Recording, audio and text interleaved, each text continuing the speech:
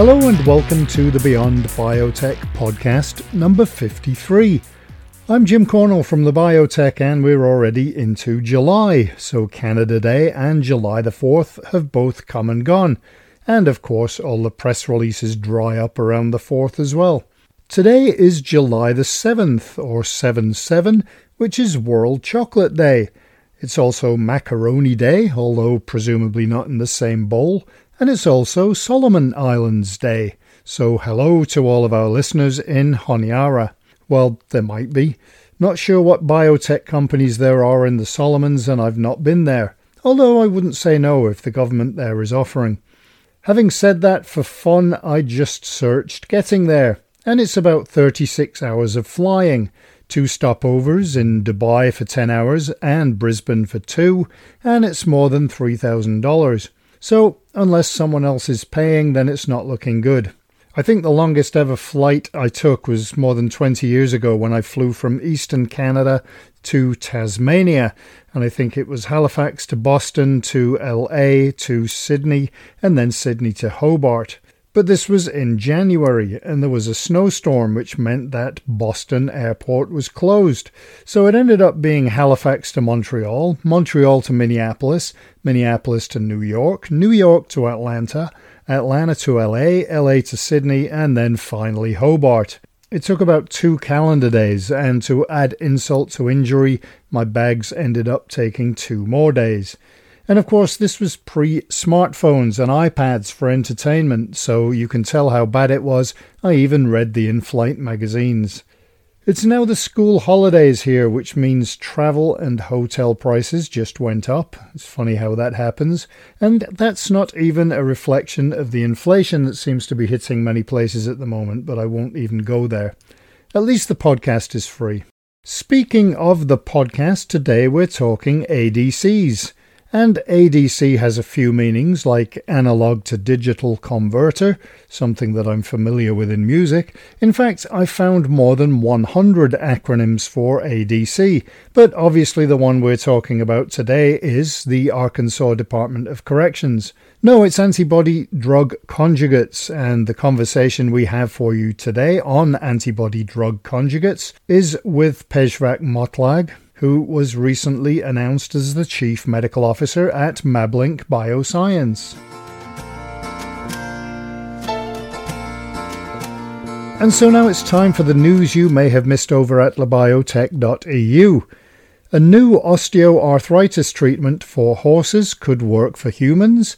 We had an article on whether we're getting closer to a cure for hepatitis B. And Excellium Biosciences has closed €24 million financing for its lead candidate. A new drug helps prostate cancer patients. Camina Bioscience has raised $10 million for its DNA synthesis platform. And we had an article on 6 biotech spin-outs you should watch out for this year. A narcolepsy drug has been approved in China. We had our monthly roundup of the biggest financing rounds globally, and an article looking at 6 biotech companies in Hong Kong. A £100 million Life Arc program aims to help people living with rare diseases. AstraZeneca's non-small cell lung cancer drug met its primary endpoint, and positive data have come out of Sensorion's hearing loss study. We had an article on cultivated meat, the FDA has approved an Alzheimer's treatment, and Swedish researchers are looking to peptides to destroy viruses. Tolerogenics has expanded its Phase 2 immune tolerance trial, and you can read these, and many more, at labiotech.eu.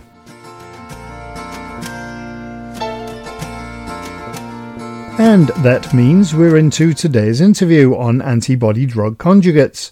And, as usual, that means letting the expert take it from here.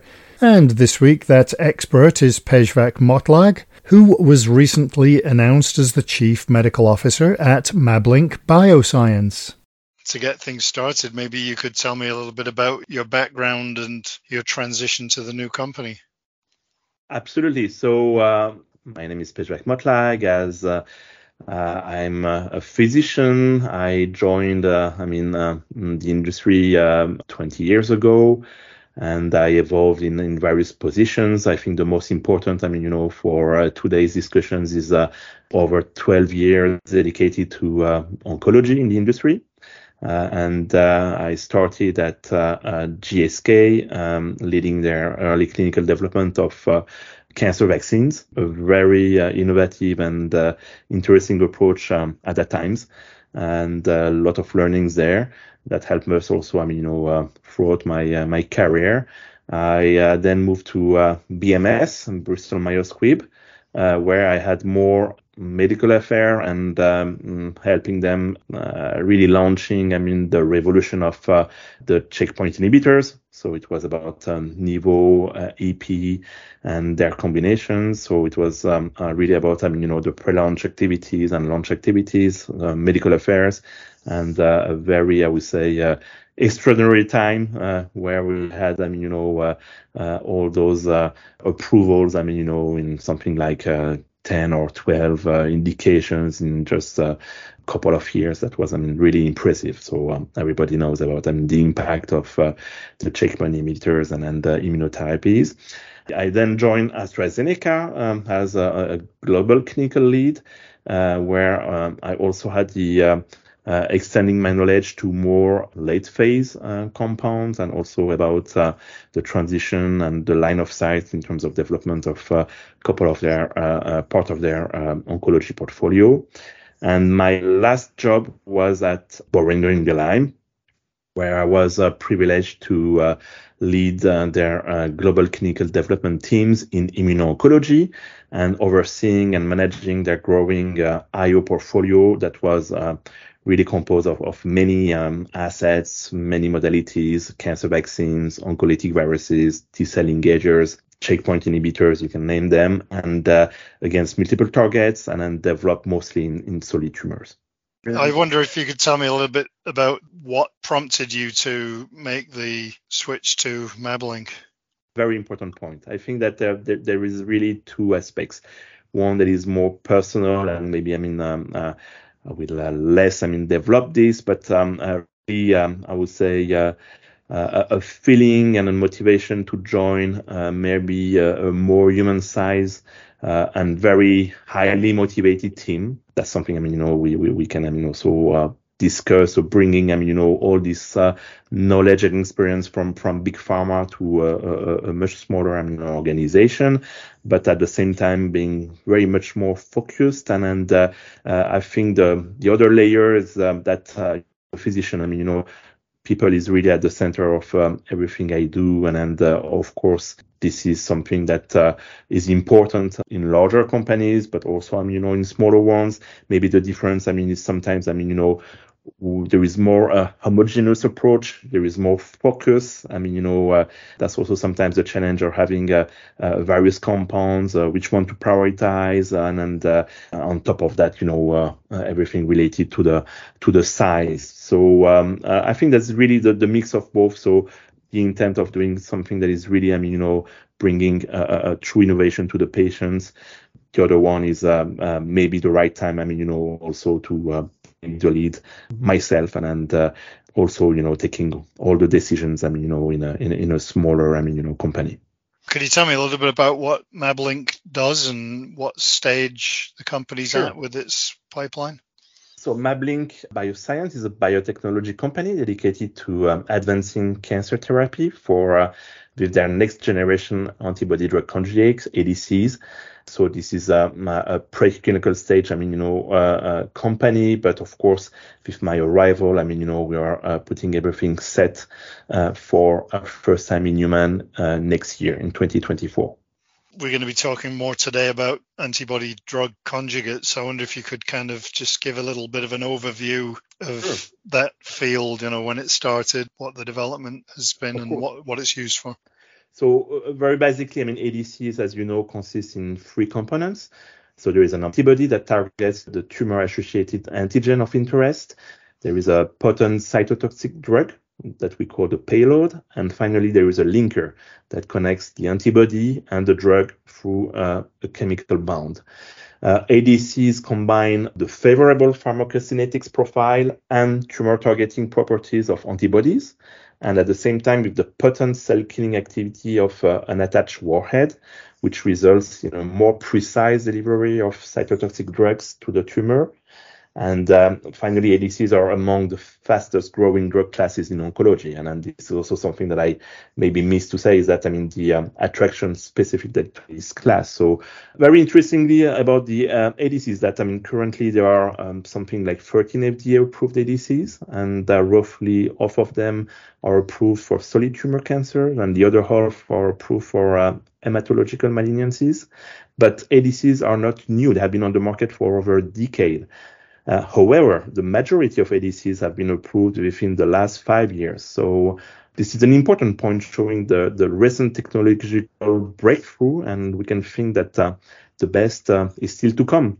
So there is clearly a huge potential with this approach, and of course, specifically with, I would say, our platform and with our technology. What are the advantages of using ADCs?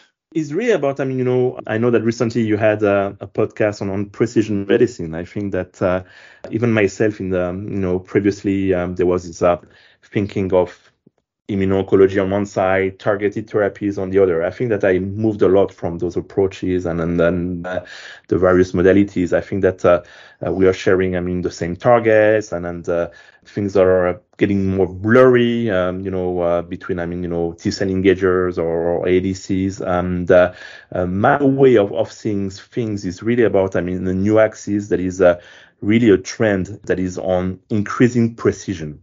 ADCs are very, high in terms of, the precisions, that we are looking for, and really about, again, targeting a very specific antigen of interest and bringing a variety of cytotoxic drugs. And is really about the potential, again, is to better pair the payload mechanism with the tumor and the target biology. So it's really about that. Right. And what are the challenges around using ADCs? So one of the key challenges of ADCs is really managing the what we call the hydrophobicity. Again, one step back, the primary goal is really to improve the what we call the therapeutic index of chemotherapeutics agents. And really, again, the focus of ADCs is restricting their systemic delivery to cells that express the antigen targeted by the antibody bearing the drug. So again, the primary goal is really to improve this therapeutic index, and that is really between the minimum efficacious dose and the maximum tolerated dose. And we know that, that's a classical issue in all our developments. A narrow therapeutic index, brings only major issues in terms of development of new drugs. So for ADCs in peculiar, and I would say that this hydrophobicity is really, one of the key challenges is related to the cytotoxic drugs used. And hydrophobicity is a key parameter, is correlated to faster clearance, so shorter half-life.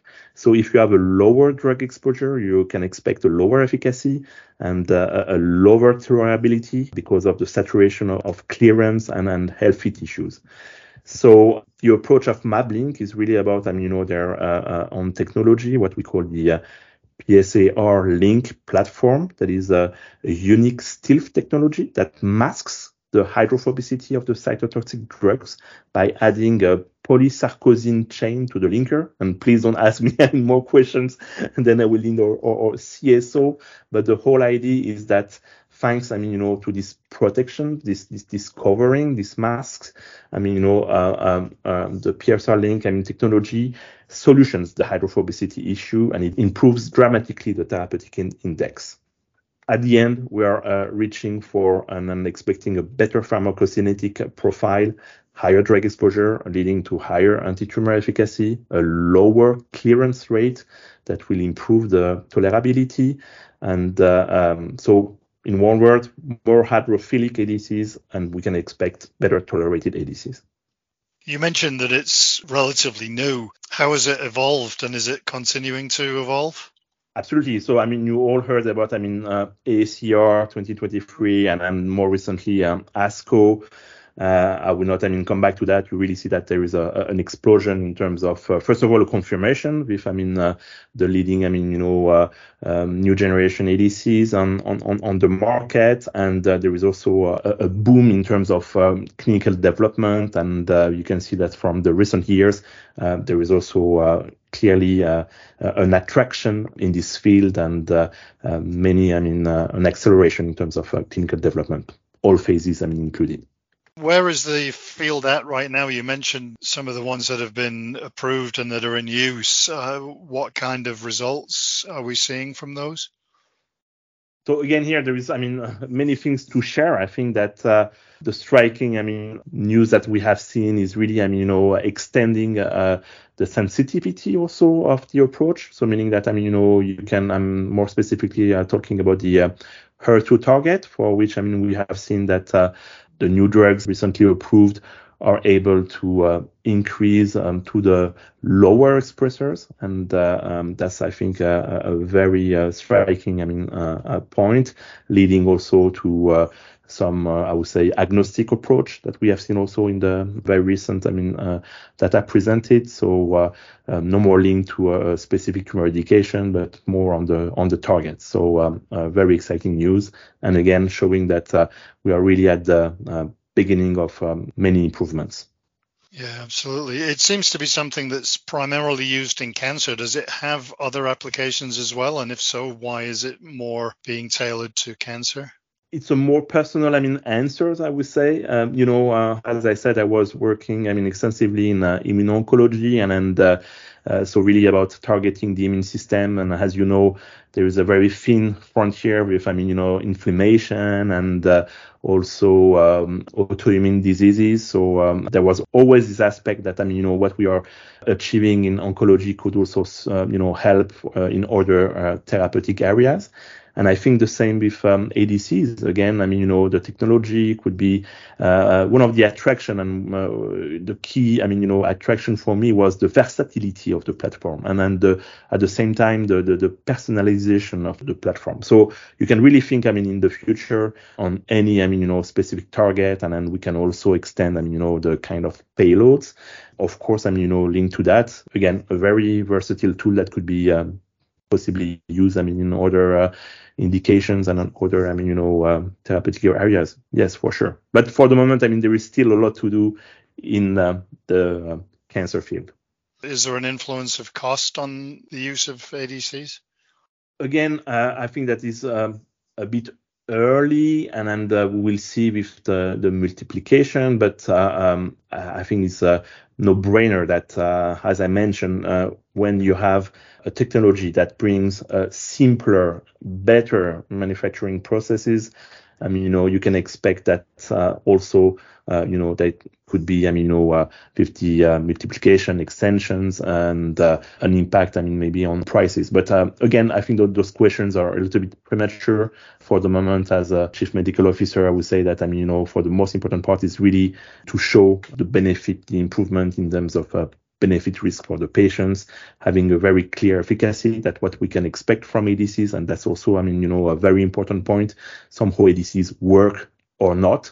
There is not much gray areas, and that's also very important. So once we have a potent efficacy, then we can see the impact, I would say, not only on the patients, but also on the healthcare providers, the cost on the society, but everything is going on the same direction. I guess the same would probably be true of regulation then? Absolutely. Are there any adverse effects to the use of antibody-drug conjugates? Yes, we know that, all effective drugs as of today have also a specific, toxicity and safety profile, and ADCs are the same. But here again, the intent is to improve, and to having to reach better safety profile, in the future. And we also learn from some, I would say, known and ADCs on the market. But the whole idea is really, to increase not only the efficacy, but also the tolerability versus previous generation. Clearly, we can expect also, I would say, a better safety profile in the future. And I guess one of the things that seems to be true of other kinds of medicine as well is that you have certain people respond to a drug much differently than others do. Is this the same with ADCs? We are coming back to maybe this discussion about precision medicines and coming from immuno-oncology, mostly in the past, where there was still, this a distinction between targeted therapies and immuno-oncology approaches. I think that, things are much more blurred today. Again, the targets are usually the same. It's just the technology, the payload, etc., that is somehow different. And the way I see, the classification is more on one axis that is really this trend on increasing precision. And on this axis, you can expect that systemic, chemotherapeutic approach are really, very low, and then you are increasing and increasing with in the middle of this ladder you have checkpoint inhibitors, you have vaccines, and then higher, then you are going to the monoclonal antibodies, and then ADCs are quite high, I would say, in this ladder of increasing precisions approach. So answering to your question, we can expect more precision medicine approach that the patients that are having, those targets will respond. And again, one of the very nice thing about, the ADCs is that we know that the concept now is working. There is, approved drugs. So somehow, the concept is validated, and we can expect very clearly good efficacy and an increase in efficacy. Otherwise, the compound is not effective. A patient, should respond, and at least that's really the expectation. And is it more useful in conjunction with other treatments? At a larger, view on the oncology, I always been a strong believer that, a combinational approach is very important. And I think that even more in the future, you will see also sequential approach that is very important. So really how to use and when to use a drug A and a drug B and a drug C. And it's not only A plus B and even A plus B per C, but it's also the sequence of those drugs that could, improve drastically, I would say, the response, the efficacy, and also to manage the toxicity. I think that this is clearly, a very strong trend in oncology. We've seen, I guess, since the early 2000s, they've been in use and more approvals. How do you see the field developing over the next little while? I think that there was a very exciting, couple of decades. Again, I mentioned, early the striking approach of immunotherapeutics, validated as really was a game changer. Since then, we have cell therapies also. So there is a lot of, modalities, new modalities, and so that's great for the patients. I think that we are now more in a consolidation phase. As I said, is really about thinking more about improving some of those technologies and like ADCs, and really thinking about how to really, touch more and more patients, as you mentioned, previously. And again, one clear, information is immunotherapeutics, can have a really profound and great benefit for the patients. But after, a decade of use, we know that, this is only touching 1/5 to, I would say, 1/4 of the patient population. So there is a lot of unmet medical need out there, and this is also true for many approaches. Not only immunotherapeutics. So there is a lot of room for improvement, and that's the reason why there is still a lot of room for advancing new technologies like ADCs or others. And as far as the companies that are involved, we've seen some of the big names like AstraZeneca and GSK, Astellas been involved. How do you think that will play out? Do you think that there will be more companies get involved, or do you think the bigger companies will dominate the scene? How do you see that? So again, clearly there is a very strong attraction. We have seen several, striking deals. I mean, recently, not to mention, Seagen, and even more recently, and I think that that's just a translation of I would say all we have discussed before. Again, we have a rapidly growing, new therapeutical modality. There is confirmation on the field. There is improvements in. We know that there is room for, new generations, and again, there is a lot of attractions, and I think that all those major immuno-oncology players should have at least an ADC platform in their approach. And of course, on the biotech side, there is room for a lot of approaches, and we are very confident on our own platform and technology, of course. I was just going to say, where does your company go from here, I guess? So if it's more about, the company's ambition, I think that this one we can share also very transparently. Our ambition is really to build a pipeline of novel antibody-drug conjugates with the potential to transform the paradigm in solid tumors, of course. But we are also, of course, open to partnership. And so we really intend to have, both approach for the foreseeable future.